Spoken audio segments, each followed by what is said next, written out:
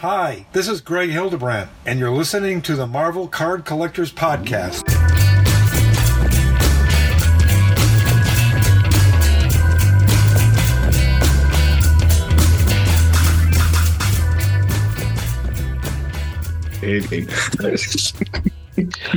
Listen, I think if a prelim sketch comes up by Greg Hildebrandt, you just wow, you're going to start the recording now. And I am going to start the recording conversation. Now. Wow, well, that's dirty. Well, okay. No, I couldn't click the button fast enough. Click fast enough. I couldn't click fast enough. You know me, I can barely drive this thing, let alone what's this in the way? Oh, it's a letter. There we go. It's all right. Just from my pension provider. We don't need to know about that. So to open this episode, we will have Greg Hildebrandt. Greg Hildebrandt, which is perfect for this conversation. Context of the conversation. Greg Hildebrandt is posting daily some sketches daily. Prelim sketches. And if you're prelim sketches, and if you're on the email server, you're getting email notifications. Ian sent me the Surfer one, and I passed. You missed it. It's already gone. Yeah, so a totally useless link that was sent to me by Ian because it's already gone. But anyway, so yeah, I didn't get it. And I was telling Ian, who we were supposed to be taking an oath together about, spending less. And he's making exceptions. I'm saying all I'm saying is if a Hildebrandt sketch comes up, you know what I'm saying?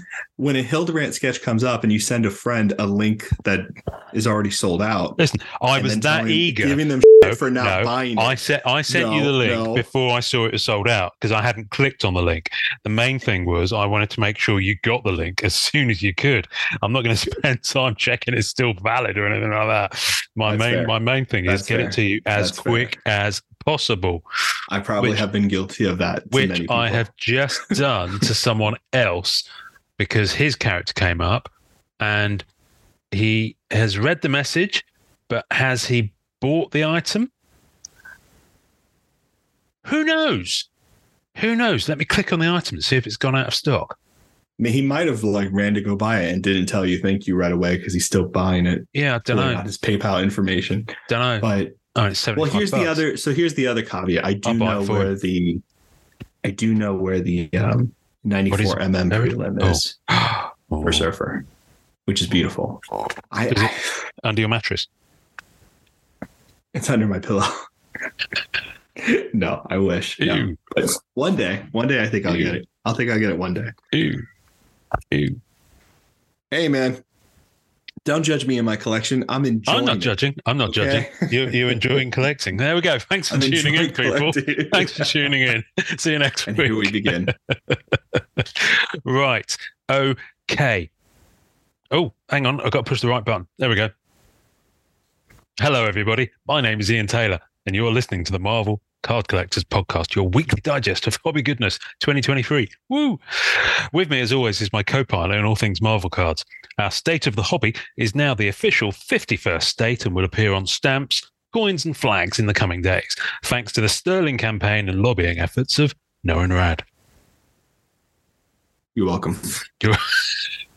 What can I say except you're welcome? You're welcome. Big tattoos on my boobs. Nope. No. You've seen that film, I'm guessing. You must have seen that. I've seen that film, but now I've seen that image. And now there's no going back. Good. Thank you. Let me just move my keys. They were just there in front of me, and I thought I can't possibly do an episode of the Marvel Card Collectors Podcast. Yes, for that is the realm into which you have stumbled, dear viewer stroke listener. And if anyone can send an image of a viewer stroking a listener, then you will win a prize. Anyway, how you doing? I'm a little bit hungover. Modeling the fake prize we have. Oh, brilliant. Wonderful. No, we'll find something. We'll find something. I'm literally surrounded by piles and boxes of cards because it's been 2 days since our last recording. Not very, because it's only been 2 days since our last recording. That's true. Slacker. But I get it. I know. I tell you what I have had arrive, actually. Let me show you these. So, and we will touch on this possibly today.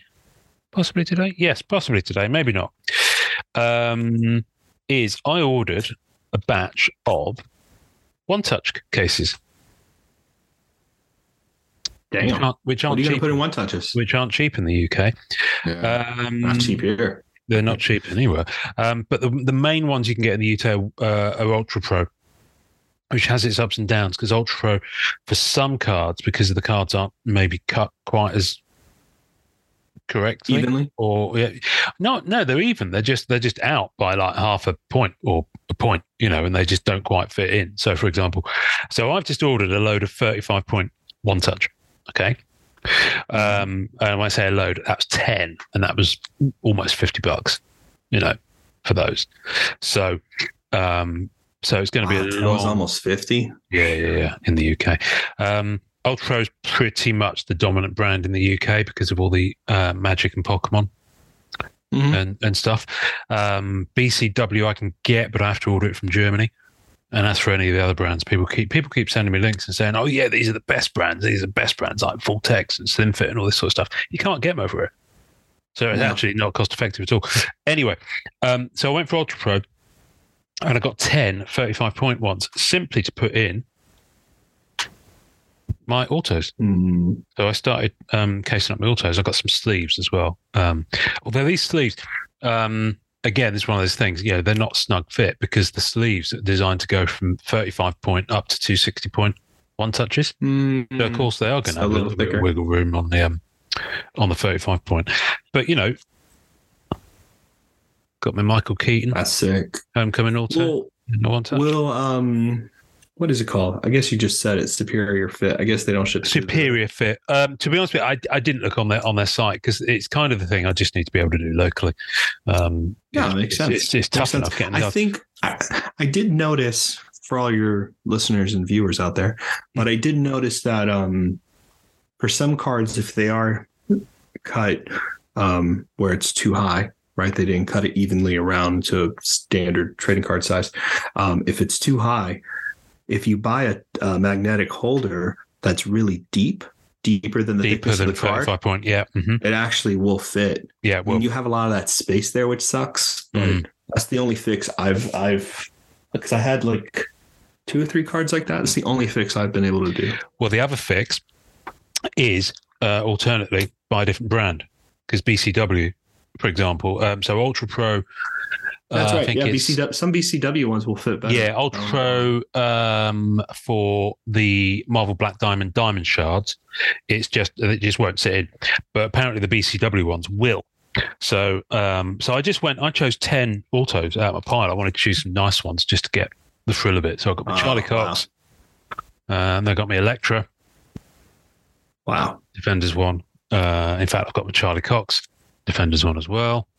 Oh, good. There's one in his one is he's in a suit, the other he's one in his civvies, right? There. Yeah. There is a in his suit one from the Daredevil set, but I don't have that. And there is, I believe, one in his civvies from the Defenders set. So I don't need to own 4. No. You got the pairing. That's what I was asking. Nice. You got one in the costume, one not. Got Punisher. That's cool. Oh, that's cool. It's a nice one. Kristen Ritter as Jessica Jones. Her auto's gone off the sticker on that one, which is a bit of a.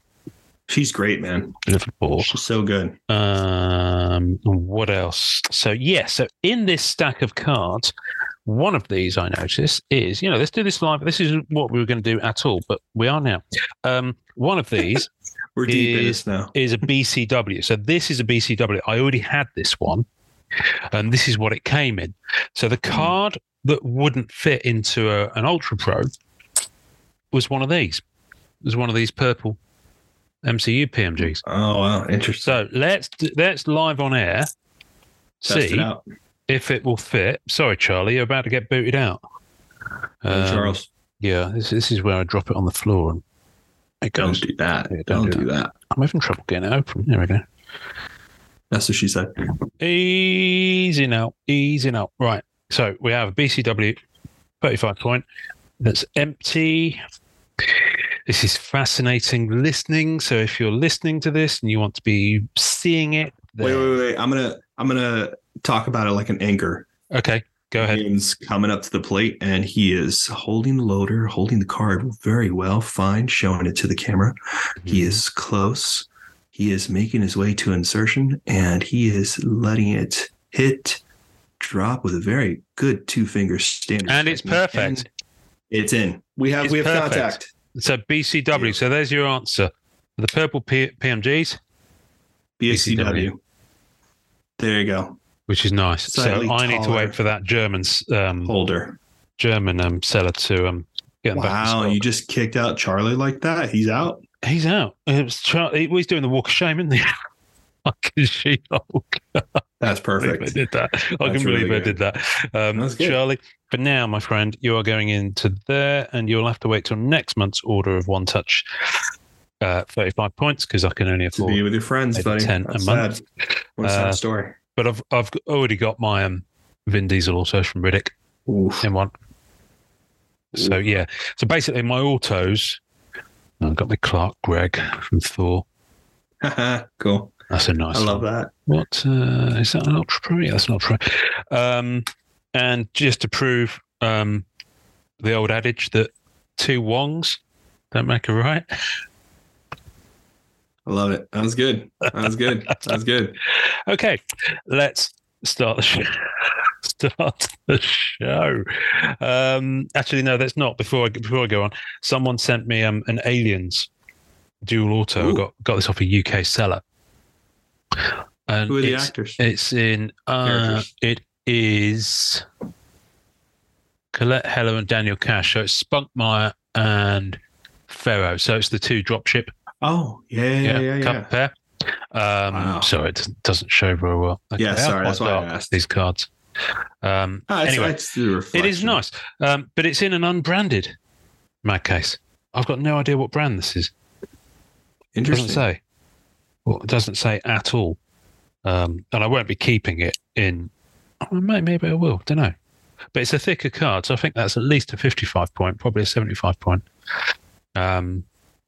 But yeah, nice. Anyway, and I digress. So last week, folk would have heard our first of a few State of the Hobby episodes that we have egotistically decided to call it because that's the kind of people we are. So those of you who've heard that, we were kind of talking about. Those of you who haven't heard it, rather, we were talking about quitting. And in some cases, quite quitting. So people who've gotten frustrated with the hobby and decided to maybe bail or change or cut back or whatever. And what started it off was my theoretical cycle, which is complete bunkum and has only just come out of my head. But we talked about it last week, and I'm curious to hear listeners' thoughts on this. So please feel free to message or comment either on the Facebook post or the YouTube channel. So my cycle I had of a collector is phase 1, discovery and overreaching, in parentheses afterwards. Phase 2 is more discovery and realignment, question mark at the end. Phase 3, reduction and finessing. Phase 4, which is where I think Norrin and I might be at the moment, contented curation. And phase 5 is without a doubt is phase 5. I think I'm still a little bit in phase 3 actually. Reduction and finessing. Reduction, he says, sitting here. You had a lot more to reduct of cards. You had a lot more. Well, I mean, I've decided what my next reduction is going to be as well. My next 2 reductions. Well, you know the first one. I love hearing about these. Well, you know the first one is going to be my trimming of my Black Cat sketches. Which hashtag Road to 79. I did Road to 48. I did my list yesterday and all the prices I paid and my artists and everything like that because I got 2 more sketches from MCC 98 from a buddy. Nice. So they're not like massively anything, but like they're really cool looking. So I got those 2. But yeah, I did my list yesterday and I did my prices and I did like the artists and like on my list I have it. I'm not gonna say that, but yeah. So I have all that stuff, but yeah, because I'm doing it's crazy town stuff. But I love that though. So I am doing Road to 48 with you. Good. But you're building up to 48, aren't you? So I think I actually have less than 48, but not by much. Okay. So I'm going to have to do some editing soon enough. But I'm okay. I like 48 as like my safety. All right. That's good. My challenge on that is I've got some sketch cards that were gifted to me by people, and I feel a bit funny about selling them because they were gifted to me. So I've decided I'm going to give those away. I'm going to pay that forward. So that's good. So yeah, so I know there's at least one sketch that simply won't fit in my collection that I think I showed you off air last week that was gifted to me, but I've only just received it. So it's like, I'm gonna pay that forward. So nice. Anyway, and then phase 5 was rediscovery, because sometimes you can come back around. So come back full circle. So basically, the question I posted, the first question, which we talked on last week. So I posted a second question, which is basically, I posted on the group and I said, okay, so today let's look on the bright side as we continue to check in with ourselves and say, you okay, hun? I like that. I like it. How has the current stroke recent hobby climate, many described, and if you want to hear that described, look at last week's podcast, or rather listen to it. How has the hobby climate many described changed how you collect? How have you adapted? And would this change have happened anyway, or was it triggered stroke evolved as a result of the recent Marvel cards pump? So quite a few people did actually kind of touch on that in the answers they gave to the first question, because they said, well, I'm not doing this anymore and I haven't quit, but I'm doing this instead. So, which is fine, but I simply can't cross-reference both posts because both of them had an absolute ton of comments, as has the one that I posted earlier today. So yeah, this is great. This is great. I love it. So thank you, first of all, to everyone. In case I don't say it later on, in case I forget, thank you to everyone who's contributed to that and given their thoughts, and because it's awesome. It's a great post. It's a really great post. Well, it's one thing I always say to people about this podcast, and I think it gets people just lose it. This podcast is for collectors. It's for everyone out there who's listening, who's into it. We want you to contribute and help us shape what you want to hear. So this is the perfect example. So I'm just going to go through some of the answers because I thought there were some really, really lovely, really positive, good points. And there's one in particular I want to come back to. But I kind of jotted these down. I did put them in kind of an order. So I'm going to start off with Steve Amato. You say Steve. Amato, I say Amato. Amato. Nice. Let's call the whole thing off. Nice guy. Yeah. So I'm so sorry, Steve. I'm so sorry. No, he's a gem. He's a really nice guy. I don't think. Do I know Steve? Is he on Instagram? Do I know him as something he's that on has no Instagram. relation to his name on Instagram? He has a really great DC Joker collection. If I'm not mistaken, and he has great Marvel collection too. But he's cool. More along the lines of He goes a little bit everywhere, but he's also a pretty big character collector too. Oh, cool! All right. So he's thrown in. Now I've typed his whole thing here, so I'm just going through it. But in all of these, there's an absolute gem and a nugget. So Steve said, the cause of the pump is more than just high money flippers entering the space from the sports world. Compared to sports, Marvel cards, especially new sets, are much more limited. Now I'm going to pause there and say, absolutely. So one thing we've always said on this podcast is that the Marvel card scene, the sports card, they print those. Yeah, there are hundreds of sets a year in almost, across the 4 major sports. I'm boring you there, dear. Yeah, you are.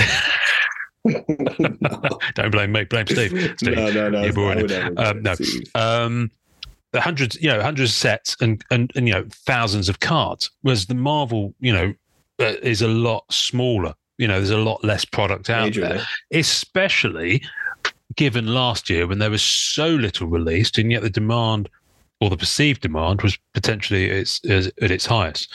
So he's got a point there. Yeah, demand was high.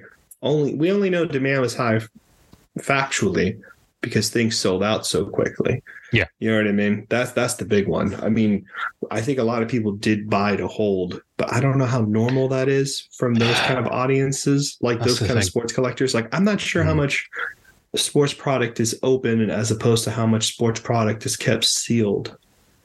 I don't That's know. an interesting one. I don't know what. Right? what Like, to do I with don't that. know if that's like a common practice, because I know a few like case and box collectors for Marvel, but nothing like I would imagine as in sports. You know what I mean? Yeah. Like, we No, know that's a few fair people, point. Yeah. but barely. I don't know. Sorry, I Yeah. interrupted. It was just interesting. I was just trying No, to it figure is that interesting. Yeah.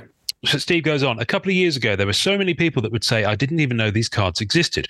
As collectors who love to share their collections, it has created more exposure, and many more people have entered the hobby. Just look at the amount of members that have joined this group in the last 2 years. The hobby has changed, but is similar to many other things in life. Those who are in early reap great benefits, which were buying many cards at affordable prices. And as time goes on, more and more people join, the price goes up. It's the same with investments like crypto, stocks, real estate, etc. And this is the bit that I like. Even a favorite bar that is a hidden gem that gets exposure from some travel channels doing a special on it, and you can no longer get a stall at the bar because it's so crowded. It's got cheers in mind there. The change I've done is to change expectations and accept what it is and be extremely grateful at what I was able to collect before the bar got crowded. So what I've taken away from that is changing expectations. And that's the theme that's echoed across quite a few comments, is people have kind of changed. They're prepared to not be disappointed. Yeah. I think people are bracing for impact. I think people are having to take a step back and look at what they already own, which is a big part of what you and I were talking about. And truthfully, and hopefully this is kind of an interesting thought, but we've been in a hobby for a long time. And it's only deepened my appreciation for my own collection, even though there's things I want out there. You know what I mean? Yeah, yeah. But I look at my collection and realize there's no way I could grab these now. There's no way I could ever find these even in a few years from now. So it's funny how no matter how long you've been in the collecting world of any collection, there's always this moment of appreciation of there's no way I could grab this. Now I'm so grateful to have it here. You know what I mean? And I think that's like a true hobbyist, a true collector is someone who kind of has those moments. You know what I mean? And not to say true or anything like that. I guess what I mean by that is when you're in it and you're really experiencing it, that's an emotion that comes quite frequently, and it's something I rely on to kind of continue to enjoy the hunt. Yeah. I guess the one thing, and that's interesting, that whole concept of being grateful. I look at the stuff that I've got, and I've still got this stack of Black Cat stuff here because I haven't had a chance to sort it. Because, as I mentioned, it's only 2 days since the last time I showed it to you. It's apart from tottering wildly from side to side and threatening to tip over, it's stuff that unless I was there to get it when I was right place, right time, and right amount of money in my PayPal. My example on that is always the Vibranium. When that was coming out in 2015. Yeah. Was it 2015? 2015. It was 2015. I went hard on that. And I didn't realize. That was probably the first set where I chased numbered parallels of Cat. That was my first numbered parallel chase. I just saw your Instagram post about that. And I was, for some reason, I don't know why. Oh, yeah, that was a PSA. You have the... You have the plates for that, right? Yeah, and that's the thing. So I realized that there's the regular on. You've got the base, then you've got I can't remember what it is. Refined, Radiance, Raw, and Bar is a 5. Molten is the other one as well. Molten. So basically, you've got 6 cards, including the one of 5. So I've got all those. And the F5 took the longest to come up, but still not that long. I managed to do all this in the space of about 3 or 4 months, and 3 of the 4 printing plates came up. That's crazy. Well. To get that close on that is insane. It actually fills up a 9-page as well.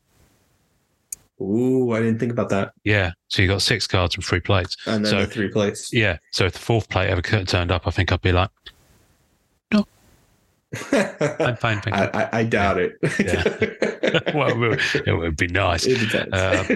But no, that's what I'm saying. But I'm grateful for that. And I look back in my emails, and I did work out how much it cost me to get all those. I think it was about $900. Unheard of. You know, I mean, I was still playing $200-300 for a couple of pieces. You know, it's unheard of. But I had to kind of go for it. Yeah. I need to go back and revisit. In my head, I've got about $900, but I'll go and top that up again. Anyway, I can't remember why I was saying that. Yeah, no, grateful to be, you know, what I was able to collect basically before the fictional bar. Steve's bar, this little bar that's tucked away somewhere. Shall we call it the hobby? Ooh, I like it. Yeah. So that's the little bar that's tucked away. Yeah. That's quite nice. Should we kind of retire to some? Yeah, I'm actually down for this. Warm climate with back streets and little, you know, just off the beach a bit. And there's a little back street you go down. There's a bar just tucked away there. Yeah. I'm down for that. Yeah, let's do that. If we have any real estate friends, let's open a bar. You know, find us a good location. I'll sell those Vibranium plates and we'll open a bar. Well, we're done. There you go. Yeah, there we go. Job done. We'll have pictures of them that we post with it. Hashtag retirement fund. Hashtag invest. Now, wonder, you know, it's funny. I wonder how real all this is going to be for people. Because I'm imagining people are perceiving this as 20, 30 years down the line, that all of these collectibles will some way pay for part of a retirement plan or something of that nature. Yeah, well, I've got the box of Phantom Menace Darth Maul figures upstairs from 1999.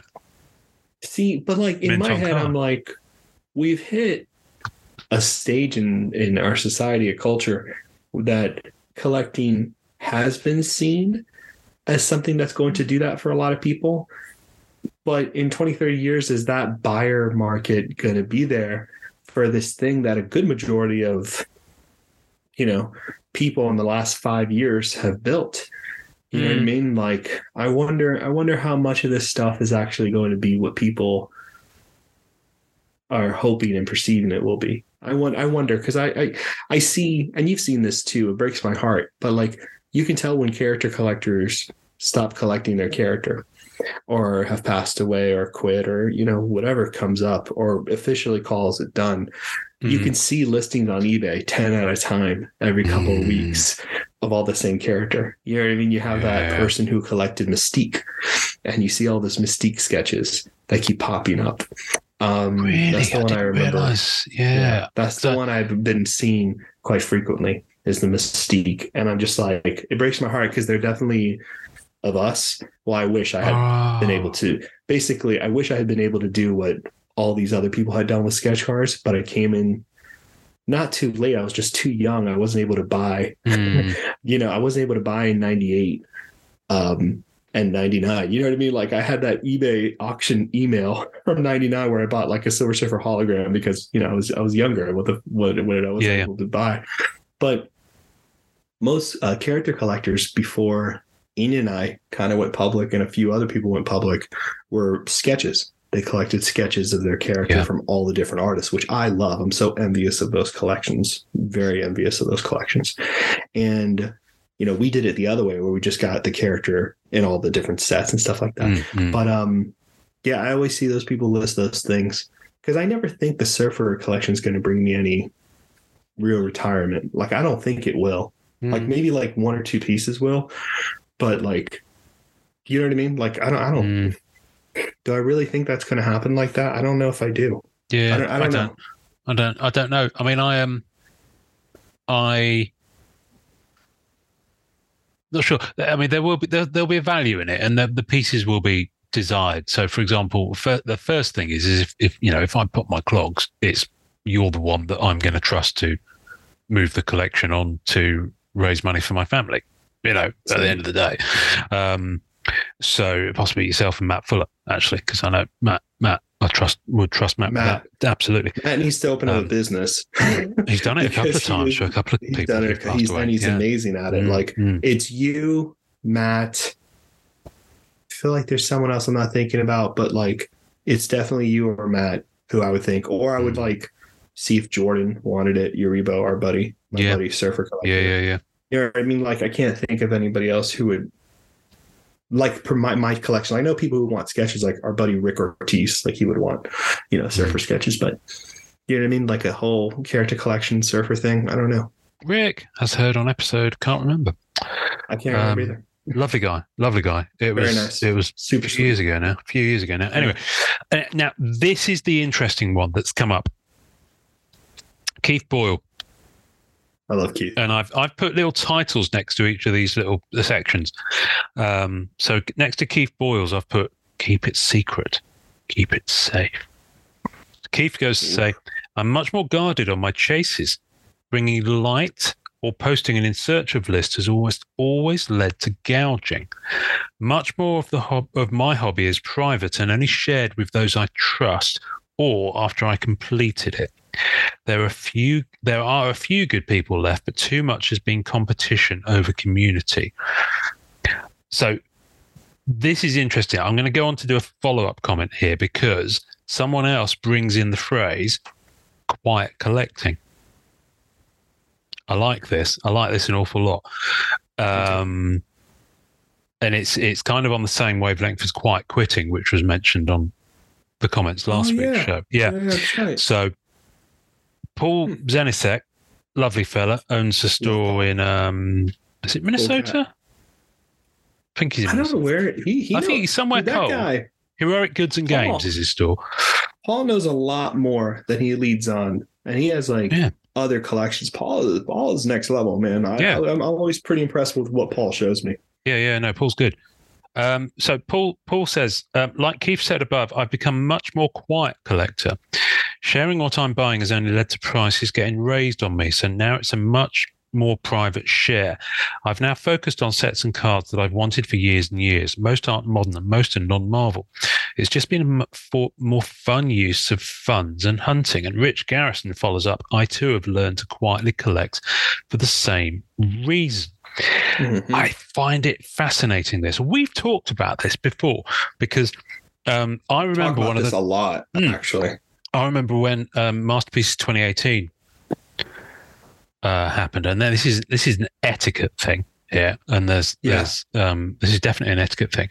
I openly posted on MMC, which was fairly young in that point, and Masterpieces 2018 was just breaking. I posted a link to when it was permitted to post eBay links to live auctions that weren't yours. Posted a link to someone and said, "Oh, there's a plate for your character here." I posted it openly. Some other went in, bought it, and then tried to flip it to the guy I was tagging, which is just. I remember. Yeah, I can't remember who it was now. Funny. It's so funny you brought that up. I think that was the post for me. It's so funny because I think that was the post, because we've always talked about this, but I think that was the post where I was like, these MFers are doing this in the group. And that's when I realized the group, and this is horrible to say, but that's when I realized that that was the post that led me to keep a list of character collectors. And this is back in late 2018. Yeah, this is like November 2018. Yeah. That was the post, because I had started doing it because it was only like 3 or 4 people who I really like. I was like, Greg, Pankit. You know what I mean? I was like, these are actual character collectors. At this point, I don't think we knew Pankit. Maybe, well, no. Yeah, we knew Pankit because he was going for the Bianchi stuff. Anyway. Remember? Yeah, I can't. You know what? I can't remember. I can't remember. But it all came in thick and fast over that year, 2018 to 2019. Because Pankit was doing Cap, but then he got really on Bianchi hard. Yeah, and he got And went loads of the deep dive premiere on that. Beyond And Two yeah, Worlds he killed it. I sketches. mean, he killed that. Yeah, I mean, the crazy collection. But yeah, so maybe so. But there were character collectors, and I was like writing down people's names and like making sure to keep up with people on Messenger because I was just like, I never want something like that to happen again because that was awful. Like I would be really pissed. Not at you, obviously, but at the prick who did that. Yeah. Well, now I messaged someone direct, which is what I just did before we started recording about a Hildebrandt piece that went up, and this particular, I don't know if he got it. Let me just refresh. Let's have an update. Did he buy it? Has it sold? He's gonna laugh his ass off when he hears this episode. It's out of stock. Okay. Let me just type. You get it? And I'll put like 15 question marks. You have to put 15 for it to work. Yeah, you have to. Otherwise, you won't notice it. I don't know. But someone has bought it. Is the person that I wanted to buy it? Anyway, but quiet collecting, it's an interesting thing. And it's been particularly bad when people have gone for dollar over any sort of moral compass, basically. Someone referenced it. We referenced it last week, and it's that week when Spidey Unbound and people who were, previously mild-mannered reporter for the Daily Planet turned into I'm trying to think of a DC villain, turned into Darkseid at the flip of a coin because they want to be able to flip that Spidey Unbound thing group. That was I mean, it becomes it happens. It becomes a money thing. Yeah, that's it. That's the extreme of it. It becomes extreme. It's pretty terrible. But it is interesting, and I have for a while now been, a lot quieter about what I'm chasing at any one particular time, until the point where we do one of these podcasts and I can't help because I just like talking to a friend. Yeah, exactly. And we're just chatting, and then I forget, and I'm like, "Fuck." But anyway, Tommy Henderson goes on to add, and then we get PJ Ryan piling in. Patrick Ryan. I found out his name's Patrick. So Tommy Henderson.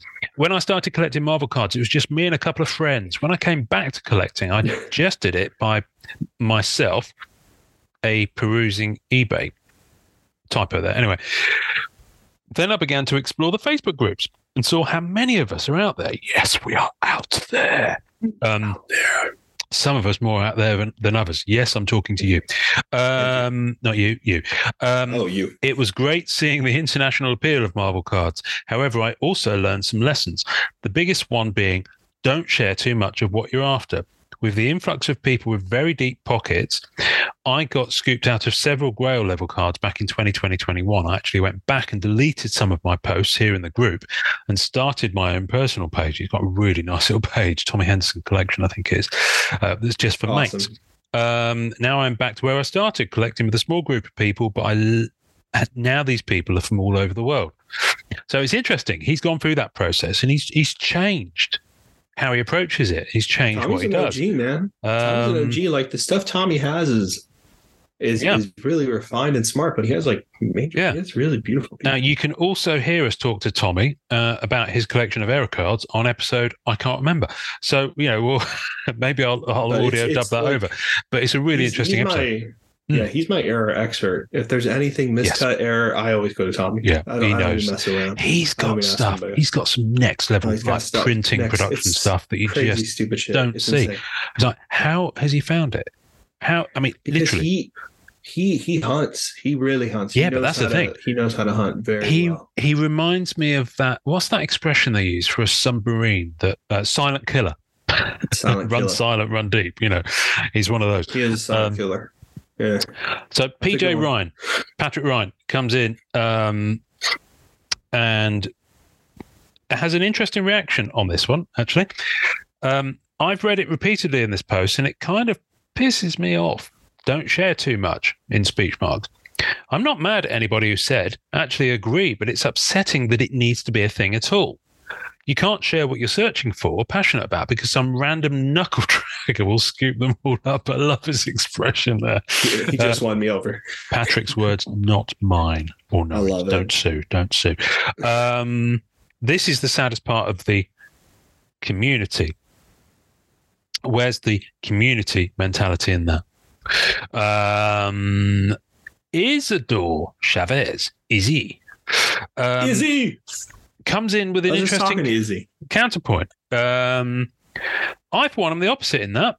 I share everything from low end to high end cards or art. It's true. For me, even if I need or want something, I still share it. For example, the 2017 Black Widow Royal Foil of 99 from Fleer Ultra Spider-Man.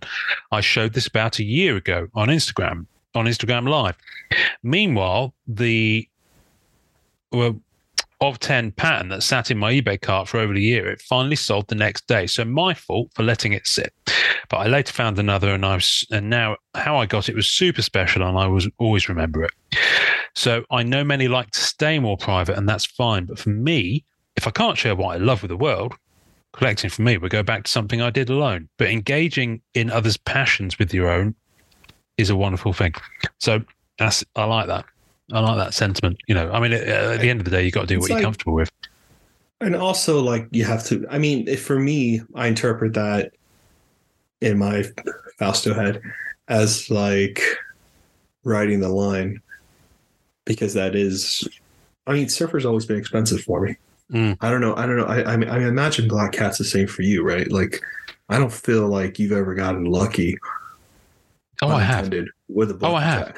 But like, I have. But that's the thing. It's getting more difficult the past couple of years. That's what I mean. You know what I mean? Like, yeah, I've got a combination lucky, but like, there's someone always hunting for it. Does that? Yeah. That's what I mean by that. Because like, I'm not bidding on Surfer alone. Like when I bid on Spot, it's me and Letty. And then I have to message Letty and be like, do you want this? And he's like, yeah. So I stop or he stops, you know, whatever. Yeah, so like, that's my only, like, that's the dude. That's me, me and my buddy Letty who like Spot. That's it. You know Kevin what I mean? Like, Kevin number 2. But like, if it's Surfer, I can't tell you how many times I've bid on a Surfer card that had at least 15, 20 bids on it from like 4, 5, 6 people. Like, like you, I mean, I imagine it's far worse for Black Cat with you, right? It didn't used to be. No, that's the thing. It didn't used to be. Sketches, yes. Sketches has always been an interesting one. But sorry. But talking about Sketches. But with but that's because with Sketches you also have people who are after the artist, or who are just like collecting from that set. So you have a multiple level of factors, which I guess you could have with something like Spider-Man Metal Universe. There'd be people who are trying to put a turquoise set together, for example. Yeah. So, you know, it just so happens that that's the Black Cat they're going after on that eBay auction thing.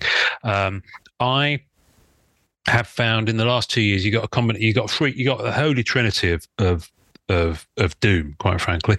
For that, you've got the market generally rising. You've got more Black Cat collectors out there, and there are more. You know, we've got one coming up on episode in a week or two, whenever we turn that around and get it up. And then you've got the third thing is that people know I go after it now.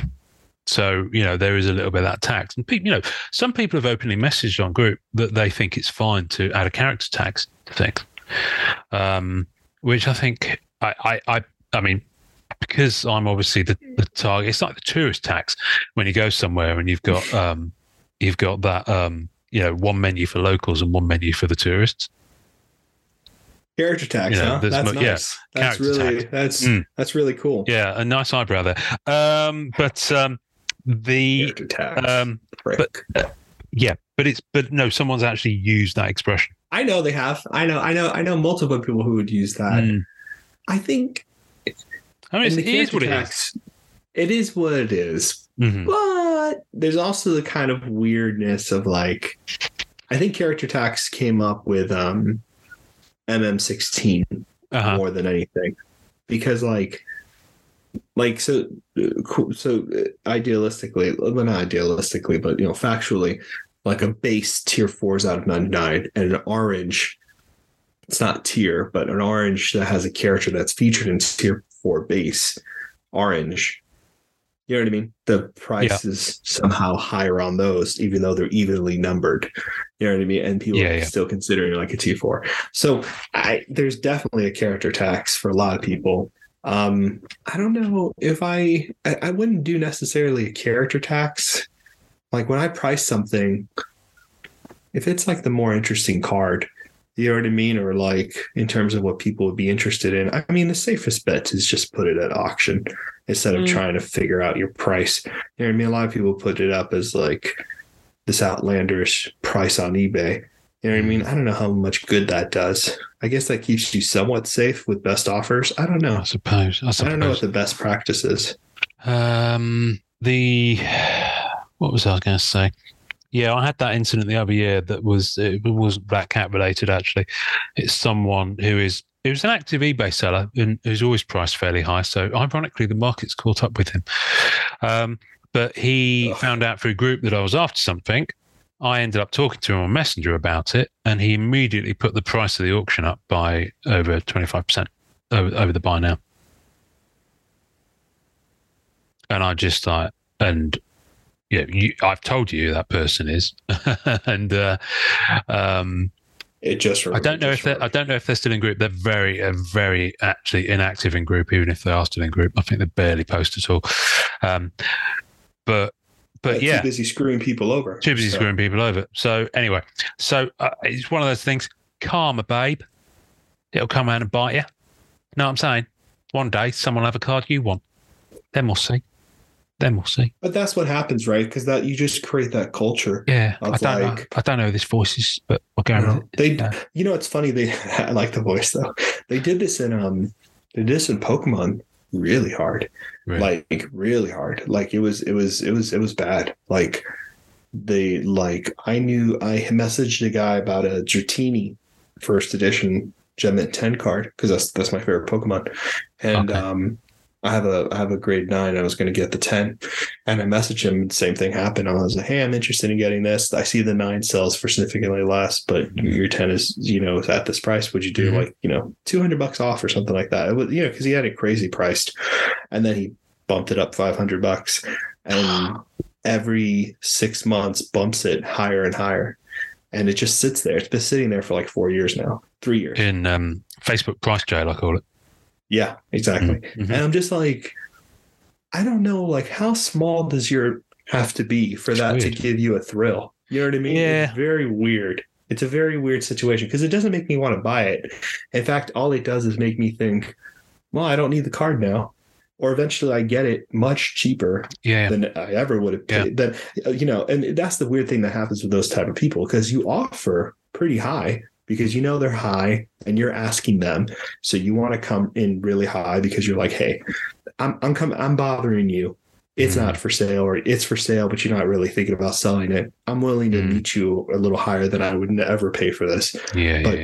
Just to satisfy what you need to let this go. Because sometimes collectors are the type of people who have a really hard time of letting things go because they have memories attached, or, I get that, especially with sketches. I totally get that. So I always go higher to try to accommodate, but some people really get off that power thing, and that doesn't do anything. I just don't care about the card after that. Or I find the card way cheaper from a friend and I pick it up then. Like I just don't think it's a very logical, as a Vulcan thing to say, logical approach to pricing something. I don't know. It doesn't make sense to me to be that way. It's illogical, Captain. It's illogical. Isidore Chavez also posted, and I've called this Find the Spark. Adapting is a great way to describe how to be in collecting now. If you don't adapt, you will be negative and sour most of the time. But be a collector and find the spark of what made you one. Read a comic. Look at the cards. Watch cartoons or movies. I suggest commission some artists. What better way to have fun and be inspired? So, yeah, it's kind of like, for me, I relate to that. What I was saying a while back is go back to the source. Go and have a look at what floats your boat in the first place. Come back to your roots. You always have to do that with your collection. Exactly. Always, like I'm doing the the base cards for the Silver Surfer in a high grade just because I'm here.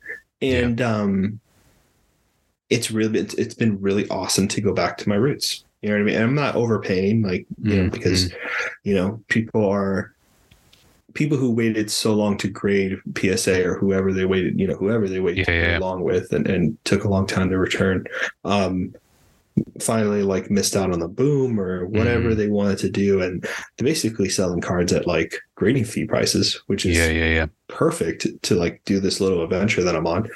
Plus I had so many examples of these cards over the years that I've been like getting cleaner. But what's nice is that it does bring me back to the roots of like, I'm looking at 93 Silver Surfer card. I'm like, man, I forget how much I love this card. And like what this card was to me when I was a kid. Like it makes me feel like I don't have to be the a-hole such a lovely card, paying $2,000-$3,000 for a 1/1 just because, you know what I mean? It has a 1/1 on the back. You know what I mean? Like I feel it's been really nice. It's been really nice to do that. Update. Our buddy did not get the Hildebrandt piece. It wasn't card related. No, it sold while he was going through checkout. Someone basically completed checkout before him. He was going for it for $75. I know you get it for $75. That's not an argument. That's me just saying, like, you know, it's you know, I don't know how specific he is with his collection, but you know what I mean? It could have been worse is what I'm trying to get at. Trying to see the brighter side of it. It could have been worse. Yes, it could have been worse. He could have then caught on fire after realizing that would have been worse. Okay.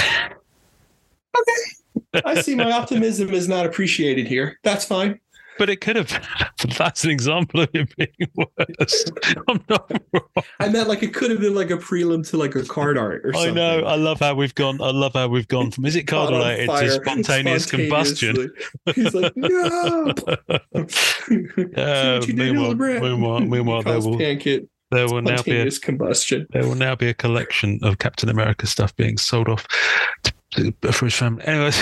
It's not real, right? Spontaneous combustion is not real, right? That's just a conspiracy thing. It's not real. It is. Google it. It isn't. No, spontaneous combustion. I'm not going to Google. No, spontaneous combustion was before the internet. I remember reading books about it when I was at because school. it was just because they didn't understand. Because I went to school before the internet. I went to school before the internet. Oh God, how old are we? Were you still writing on slates when you were at school? Was it blackboards and chalk and desks? No, we had this. I think it was called a rock and a stick, and we were just like chiseling. That's what it was. Chiseling. I was chiseling before writing. All right, good. And next week we're going to have chisel card artist. That would be a great competition. Chisel me a sketch card. Chisel card. There you go. Is it 2.5, 3.5 bit slate? Chisel something. If there was ever a card age called Stone Age, that would be the sketch card variant. My goodness me! Can you imagine? I love it. Stone Age. Stone cards. Upper deck, make it happen. Cards. Upper deck, make it happen. Literally, and we're not talking about Infinity Stone here. PJ Ryan, take a step back. Being a set collector at heart, I've had to come to a realization that wouldn't be a possibility with modern sets. Aside from winning the Mega Millions tonight, congratulations if you did, there was just no way to chase down and acquire all the parallels, inserts, achievements, etc. That's a truism of all modern card sets. It's, apart from some crazy mofos like Keith, bless him, who does go hard and try and do that. There's very few people that do that. There's a lot of people. A lot of people in the sense that people like. I've known so many people who when they buy on ePack, they really are just checking off. Part of the set. It's impressive. Yeah. There's maybe one ePack era set I would want to do that for. And that's annual 2018-19. For some reason, I'm excited to finally get into. I love that set. I'm excited to get into annual when Surfer appears, when he does. Yeah, an annual. I'm excited to try it because I've never collected annual like you guys have, and you guys always seem to have so much fun with it. Yeah, so it's fun. Well, it was more fun before they changed up Pack Wars Oh, a little bit, and the current, and but Marvel Annual 1819 was just perfection. They got the balance perfect. The quality of the cards was exquisite. Even the the base cards with the foiling around the edges, they're just gorgeous. Yeah. In fact, let me have a brief pause, and I will show you some Marvel Annual cards that came in my shipment. If I can find them, here they are. I mean, just look. I mean, these are just the regular base. Look at the borders on that. With that's the regular base with the silver? regular base with the silver. Yeah, that's the thing. Which is why I think with the last two annual sets, they just dropped that. I remember talking about it. Garbage. But then you've got the coloured parallels, the purple and the blue, and the reds and all that. Can I find the others? How many parallels are in annual now? How many okay. I'm not sure what the current modern set has got in terms of the Can I find these? Can I? Bollocks. Aside for the holograms. I always like those holograms. Yeah, the holograms. The holograms are nice, actually. I can't find. I did have some parallel cards, but the earlier annuals had the gold and the red border. This is annuals 2016. See, that's what I remember. Yeah, the EPAC achievement with the gold border. Yeah, that's just a smooth gold on that one. And is that Terry Dodson? Yeah, that's the one I've got the 4 plates for. That's what I thought. I remembered it. But then, so annual now, that border isn't foil at all. So do you see what I mean? That's just printed, which I think is a real shame. That said, again, I remember I said this much on the annual episode we did a while back. The foil in the chase sets is where all that money went. Oh, okay. Because they're ridiculously shiny. The like the number one spot, for example. You can't move for foiling on that one. Sure, they're beautiful. And then, of course, the holograms. So this is from the first year they did hologram, which was Marvel Annual 19 and 20. They just did one level of hologram. Ooh. And that's the alpha. Oh, nice. Congrats. And then from Annual 2021, they did 2 levels. They did the foil board, which was numbered to 49. See, I dig that a lot, especially with her like that. And then they did the regular hologram. Now, interestingly, they were numbered to 20 for Marvel Annual 19 and 20. Marvel Annual 2021, they were numbered to 21. Oh, I like them already. That's a good idea. Yeah, it is a nice idea, but the hologram on the back of that is beautiful. Well, that's like Marvel Now, Marvel Beginnings type. Both of these were very, very kindly gifted to me. So thank you. I can't remember the names of the people who gifted these to me, but thank you so much for that. Lucky. That's sweet. That one I paid through the nose for, obviously, but as you do. But as you do. But I have digressed massively.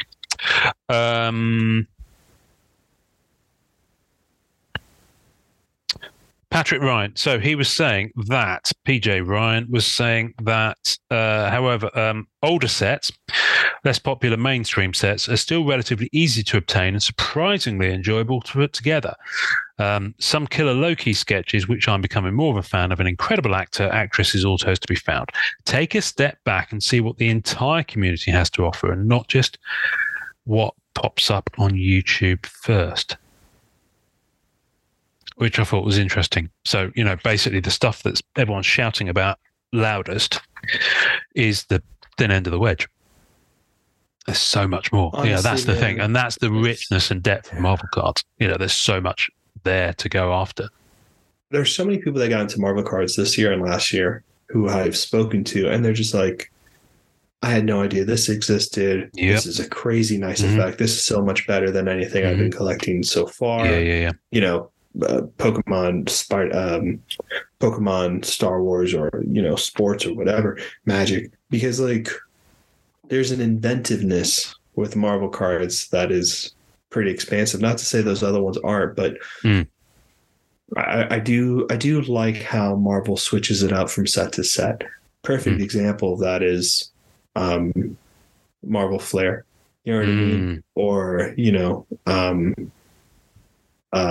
what is that set with the plexiglass and the other ones, the Fresnel, Fresnel.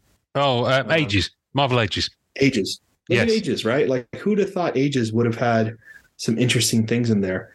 And there are so many different inserts in the Ages set that are just Word cloud, the flavorful, the Fresnels. Cool, man. Yeah, it's inventive stuff. They're really nice. There's some really inventive things in there, really impressive. And that just came out of like Ages, which I didn't expect to have that kind of diversity and set.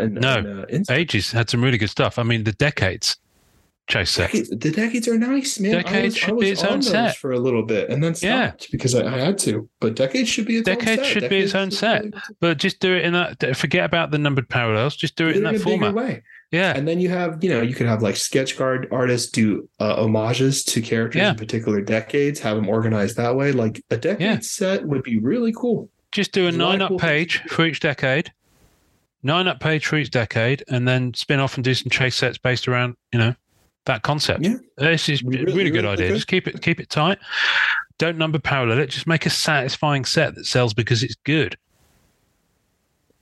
I think you can parallel that set and not be hardcore about it. Like the cards from the 60s are out of 60. The cards from the 80s are out of 80. Yeah. You don't have to do like crazy like 10, 5s, 1s and all that stuff. You can make it light and numbered at the same time, because like 80 and 60, those are not like gonna kill you. You know what I mean? Those are not like card chases. Yeah. Yeah, that'd be nice.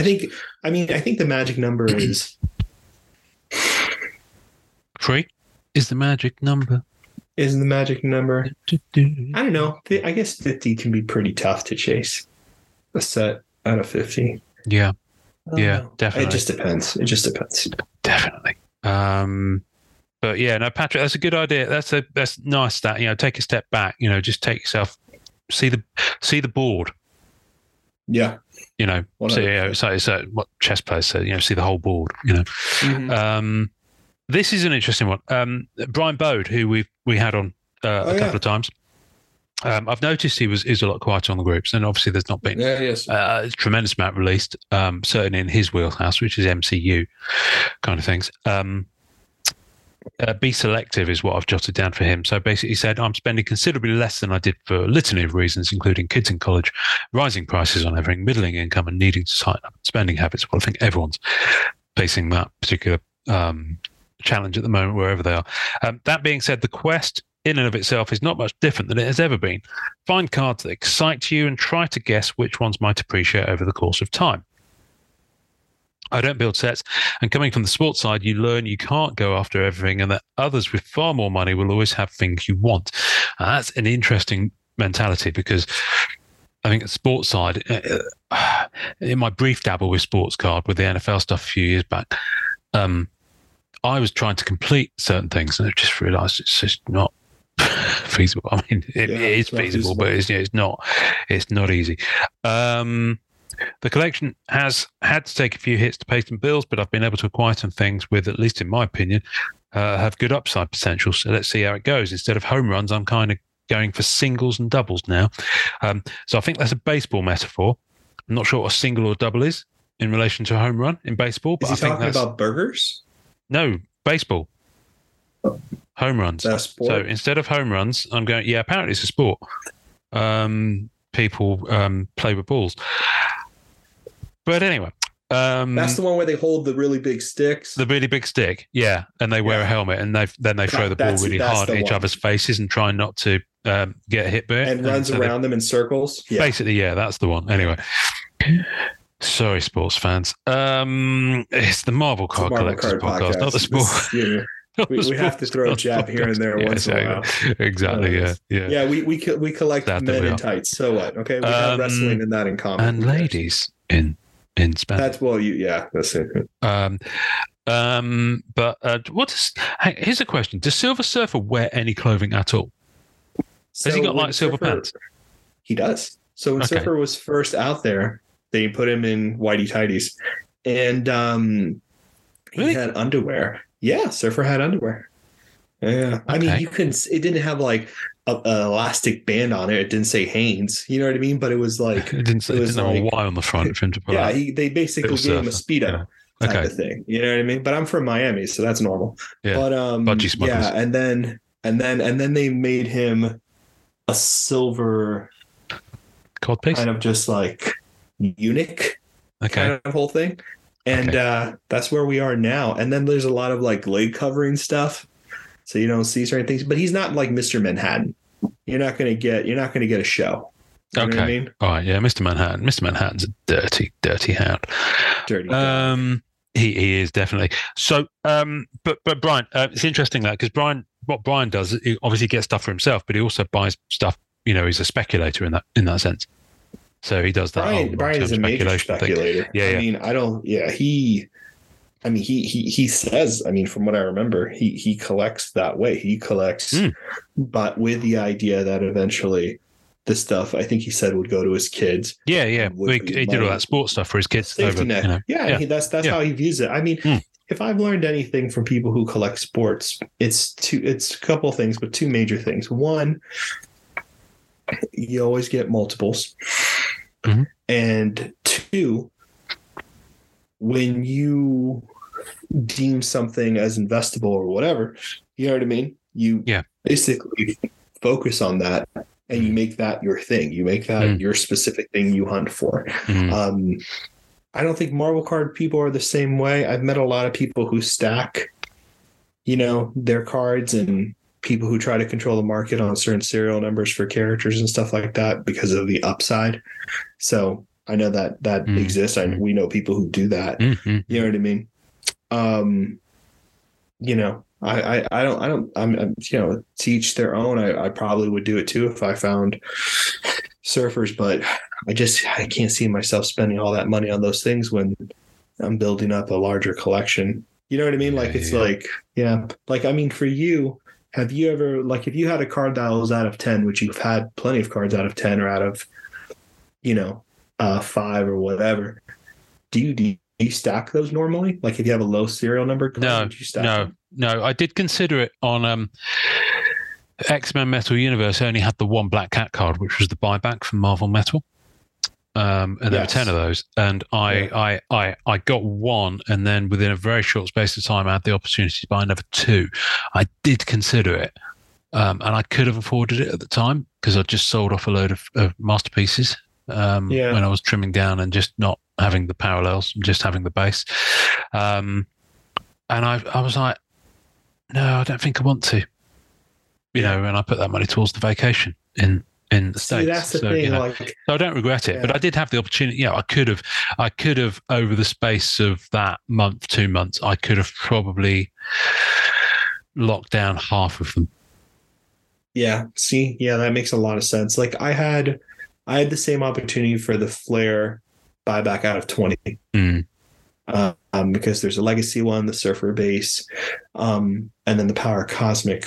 And I got all 3 of those. And I think I did double up on one of them because it was like part of a trade type of thing. You know what I mean? But I had the same opportunity. There were like a lot of them coming out and they were cheaper. And you know what I mean? So maybe I had 2 or 3 of one at one point, and I put one on ComC for the price I paid for the other one, just to like, you know what I mean, type of thing. But I know. I think a lot of sports people, that's common practice. For a lot of, even like Pokemon, absolutely. Like I know a lot of Pokemon card collectors that like they don't mess around. That if they see a 10 of a particular card and it's like under whatever amount, they'll just like get a bunch of 10s of that card just to take them out of the pop report. Maybe, I don't know. Yeah. Good luck to them. Weird. Yeah. Thank you for that, Brian. Jason Smith. The bit in House of M where Scarlet Witch says, "No more mutants." Yeah, and and then basically, I think it was Decimation. I think it was the event in the comics, and there's only 198 mutants left after that from thousands. Down to that's that. Insane. Anyway, so I've written this. No more UD. I've been staying completely away from packs and boxes as the prices are just so inflated. That stinks because that was always my favorite part of collecting over 30 plus years. Now I just buy singles here and there, but nothing higher end, too much risk. I've actually been buying baseball again, Topps products only. And we'll stay completely clear of Upper Deck after Spider-Man Metal Universe. I'm only a small fish, though. That's interesting, though, that he's kind of decided to bail on newer Upper Deck product after Spider-Man Metal Universe, which is... I think the pandemic really burned a lot of collectors, and I think a lot of companies burned a lot of collectors. Mostly not purposeful, I'm sure. Like, I don't think anybody wants to put out a bad product. Like, I know I was watching a few things about Topps and Fanatics and things that are going on with Upper Deck 2. You know, it's one of those things where it's like quality control was a huge issue. Moving forward, I wonder how that changes. We saw with Spider-Man Universe how it looked a lot better. There was definite improvement from X-Men Major Metal Universe. improvement, it feels like. So massive. Hopefully it was just the pandemic and it's not a common occurrence. Which I have, faith that it was just pandemic and it won't be a common occurrence. But there are other things that are problematic, like, I don't know. Well, the thing we talked about last week, the Topps and the artists and the race and the artists. And then there was something else where someone loaded a picture of what the next Star Wars Master Works was going to look like. Told me one of the actors. And one of the actors showed a picture of it, and it was just designed. It didn't look like it came out of the Star Wars universe. And which is interesting, because Star Wars has this kind of theme about it where the cards appear like they came out, like either the Empire, the Resistance. It feels like it's of that rustic or really chrome-like world type of, you know what I mean? So you have that effect, and these were made, and they look like they were made for jackass influencers. Like, it was made for like people who were just there to show off things on camera. Like, it didn't feel like it had any thematic sense around the properties of Star Wars and stuff like that. You know, I think Upper Deck hasn't done that that I've seen, really. You know what I mean? And Marvel's a different beast, because like we already have certain like aesthetics to our sets. Masterpieces, when they made that made a lot of sense, because it kind of harkened back to the designs from 92, 93. You know what I mean? Like the font was minimal, the border was minimal, and it didn't distract from the art. You know what I mean? So like, I don't know. It seems strange. I hope we don't see stuff like that happen, where we're getting cards designed not for hobbyist collectors, but they're designed to be propped up in media. Yeah, they're leaning into the pump, basically. You know, they're leaning a little bit too much into it, I'm hoping that doesn't happen with Upper Deck. I think, the price change with Spider-Man Metal and stuff like that, that's, I don't know, maybe something to do with that, but I don't know. Possibly. I don't know. Adam Black, no relation to Black Adam. Says he's no longer buying new product. The consistent increase in the new product has led me to no longer buying the product new. It feels too much like gambling. So I'm exclusively a second-hand shopper. Since those prices can be high too, I just wait months after the product has been released to see what's available at decent rates. Coming up in our next State of the Hobby episode, we will be talking about this and other good hobby tips. As such, I've decreased the amount of characters I collect. I was at around 8 to 10 characters a few years ago. 8 to 10 characters. I have trouble doing one. You kind of dabble with 2. Well, 3 if you include. Who said this? Adam Black. It's 8 to 10 characters. I can't imagine being a character collector and going after that many characters, but I guess it depends how deep you're going down the rabbit hole. I mean, Spot has like maybe 20, 25 cards in all of Marvel cards. And that's it. You know what I mean? But like, I'm going to go after Cloud. Mando. Huh? I'm going to go after Cloud as a character and just nail it in one set. I'd be done. But yeah, I know people. Yeah, man, that's weird. Like, yeah, I can't even imagine what grouping of characters that would be where that wouldn't be hard. I was around 8 to 10 characters a few years ago. Now I'm about 5 and don't plan to add more. Parallels being heavily featured made me less likely to collect them all and just stick to the most limited parallels. So that's that whole parallel fatigue, I think, that's set in Yeah, dude, almost I'm out. immediately. Benjamin Carpenter has kind of said a very similar thing. These days, treats ripping packs and boxes like buying a brand new car. Sorry, I'm misreading this. I let someone else take the depreciation hit and buy what I want secondhand. This means I will never drive a one-of-one PMG Ferrari, but I can stay happy in the secondary Toyota Camry sketch market. Still gets me where I want to go. That's good. A combination of missing words in his thing and my butchered reading, but you get the idea, yeah? You get the idea. Good. That's good. I like it. Matt Fuller said it keeps it fun, and he actually posted a really good thing, but it was after we recorded on the quitting thing, so I wanted to include him this time. As you'll know from when you heard Matt on episode, can't remember, his sketch collection is just vast, but beautifully curated.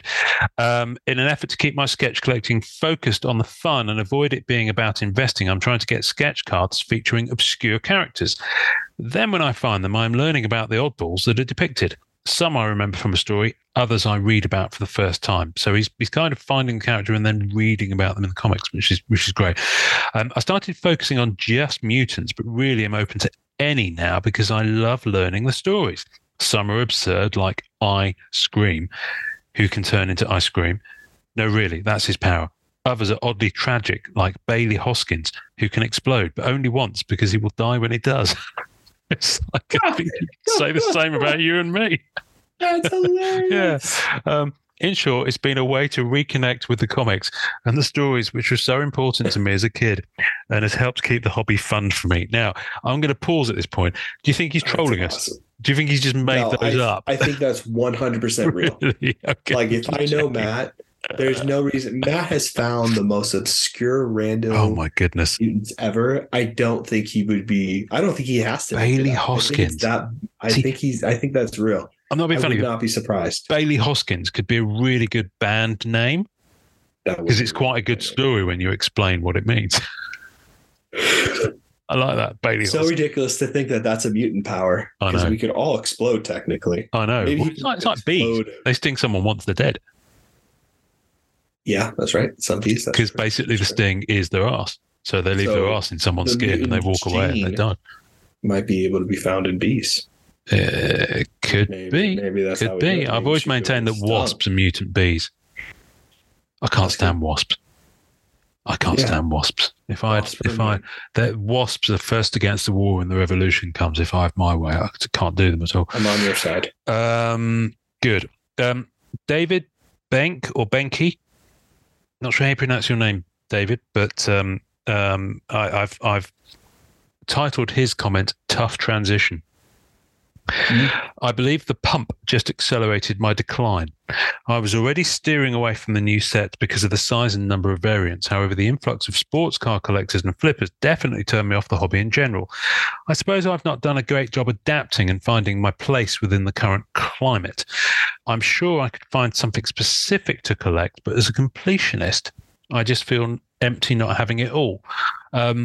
And I did reply to his comment when he posted that and said that I was kind of in that same space because I was trying to collect all of everything, and you just got to get to the point where you accept actually I can't do that. You just go for the choice meats, choice cuts instead of trying to get it all.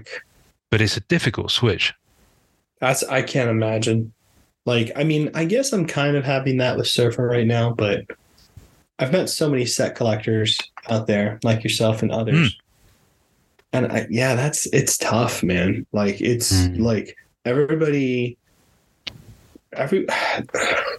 Marvel cards kind of welcomes collectors to have that. Like there's always been, and I felt it too. And I've had sets and I've done this with sets. Like, it's not like I haven't done this, but have you had sets recently? I've had sets. Goodness. I'm nice. Sorry. No, but I guess what I'm trying to get at is like everybody kind of wants to have that library of Marvel cards. You know what I mean? That kind of active record keeping of all the cards that came out. Like I feel like so many Marvel card collectors are about that. I mean, I was when I was a kid. You know what I mean? Even I like took sets and categorized, followed the checklist and did all that kind of good stuff for a long time. And I'm kind of doing that with the character collection now, but I don't know, man. Like for me, when it starts becoming a chore, it's no longer collecting. And I think that was the issue with me deciding not to go for sets, is that it felt like a chore rather than something I actively wanted to do. Yeah. Because there's there's a lot of really great things you get from getting a set. You get to see all the different artwork. You get to see all the different things that are done. Yada yada yada. But absolutely, yeah. No, I don't know. Yeah, I agree. You have to adapt. And that's part of collecting. But hang in there, David. If you want to like keep going. Hang in there, David. Someone else did actually comment something as well, but I've not written it down. And I deliberately pulled these out of the post so I wouldn't be scrolling up and down looking for stuff like last time. So yes, people, I've actually done a bit of prep. Crazy day. It's so cold out here. Is that hell freezing over? That's so weird. You always do prep work. A pig just flew past the window. Just flew by the window. Yeah, exactly. Joe Weinwald. Now, Joe, can I just pause here? Joe collects from Rhino, if I remember correctly, but he's also the guy who's put together an artist's signature visual database. Oh, is that the same guy? Yeah. Oh, that's cool. Now, I don't think he's done a fair few sets, but I don't think he's certainly not done every set, but he's done a lot of recent ones. And because there's a crossover of artists as well. I like him. So I'll try and see if I can find the link to that. And if I remember, put it in the tasting notes. Wait, is he like the old school Rhino collector? I believe so, yeah. Joe's been around for a long time. Joe's awesome. That collection is awesome. Yeah. Wow. So Joe goes, I'm a character collector. This means I maintain a checklist of every card that I know of and ultimately would like to add them all. So he's cut from our cloth. The high prices mean that I've passed on several cards. I refer specifically to the one-of-ones and recent green PMG of 10, but there are others. I can spend the asking prices, but I won't. I always have to keep my exit strategy in mind, and I know eventually on a long enough timeline that I will get bored with my collections and will wish to sell and move on. So that's interesting. He's talking about an exit strategy, which could be a whole episode in and of itself. I know a lot of people that do exit strategy thinking. Wow. I don't know. What you'd part with first, who you'd sell it to, if you'd offer it to someone privately, that kind of thing? Or you understand that you're not going to go forever doing this thing. Man, that would be a great episode because I have so many different thoughts on that and I mean, we should get a few. We should get a few people to pile in. Let's get Joe. I want to do a roundhouse, dude. I'd love to. Let's get Joe. Joe's like an OG character collector. Let's get Joe. I totally know who you're talking about. Yeah. Well, Character Club 2. Let's do Character Club 2. Get him in. Can we have a character collector meetup, man? I missed a meetup. I love character collecting so much. Yeah. Let's do a round table. Let's do a round table. Yeah. You said a meetup. I thought I was going to have to. I said get meetup, on a plane. Yeah. No, that's fine. I don't mind. I would love to do. Someone pays the airfare. I'll go anywhere. Hint. Anyway, and I kind of want to circle us into land now because this is a really nice positive one that Stephen Shane came up with. So remember, we're talking about evolving and how you've adapted to kind of the last year, 18 months. Stephen Shane sums it up with collect for you. I really haven't changed much. I still have restraint. I'm patient. I always look for the best deal. I research what I'm buying. Sometimes I'll pay more for something even though it's a little high, but hey, I work hard, my bills are paid, and I have a savings. Why not? Hopefully prices continue to fall. I'll soak it up. I don't care if the market falls flat on its face and the cards aren't worth anything. I collect for me, not my family, not for profit, not for retirement, not to support a hype. Rockstar. So I wish you would get cheap. I want it all to get cheap. Right, Stephen Shane. Yeah, no, I love it. It's just I like the sentiment to collect for you. I mean, whatever you're doing, just collect for you. Don't collect. No, I mean anyone else. You don't collect for any other reason. Someone else other than tells pure you to. enjoyment. And PJ Ryan was all over this like a tramp on chips, replied, agreed. No intention of selling. I bought local collections and lots. I used to trade or sell. I don't make a killing. It's 90s cards, not graded. Laughing emoji. But yeah, hopefully the market falls. And I think the ones are truly in it for the hobby and not the hype will be happier. And the overall morale of the hobby would rise. So that was an interesting one, the morale of the hobby, which I think has definitely been a little bit low, hence us doing this kind of state of the hobby sense check kind of just moment. I'm hoping that by us doing these episodes that people feel like they're connected to other people who are feeling the same way. And that will help morale. Yeah, because everyone's chiming in. And there's so much interaction going on these posts as well. Major. I mean, there's people here. I mean, you're not alone, right? Everyone's feeling the same way. Yeah. And there's different content talking about it as well. So it's not just us, it's not just the group. It's not just us. Yeah. It's everywhere. I tell you what's interesting. Can I tell you what's interesting? I'm going to tell you what's interesting. Let me tell you what's interesting. I discovered something new, and it's brand new. Last night in another group, someone basically wished all the group members Happy New Year. But what they did is they've got a new function in Facebook groups now where you can tag @everyone, and it will literally tag everyone in the group. It doesn't actually list them all by name in one massive post that you have to scroll through, but everyone gets a notification and is tagged in that post. You can only use it once a day as an admin. Okay, which is fair enough because you don't want to be spamming all those people. Spamming your whole group members, yeah. But today's question, which is going to be next week's episode, well, there's a couple of things. Jason Montgomery, thank you, Jason. Already pipped me to the post. He didn't know I was going to do it, so he'd already asked about everyone's 2023 collecting goals. So that is going to be what we talk about next. Spoilers. But as a follow-on, I've asked on that about people's strategy. How are they planning to achieve their goals? But also what advice they have for others. So that's our roadmap as we go through this day to a hobby. So next week we're going to be talking about goals and strategy, and then our final, because we're going to do 4, I think. I mean, we might wrap them up in 3, but I'm in my head, I'm thinking 4 because it takes us nicely through January and squares us up for the year. I think the 4th one will be kind of a Cards 101 2023 edition. Like advice that you have for newbies and seasoned collectors alike, tips and tricks, first steps. I would like that a lot. But because I've tagged @everyone, it's going crazy. It's going bonkers. There's people I've never heard of. In fact, there's a few newbies in the group who are trying to sell in comments on that post, which is really strange. But what are you going to do? But yeah, there's some good.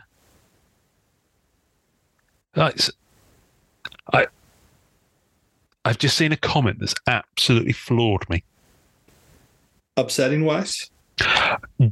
I've got no idea what it means. You can't. Someone's just commented. Hopefully, let's end the episode on it. Hopefully, see some new Marvel content so I can collect scene cards of Moon Boy, and boy is spelled BOI.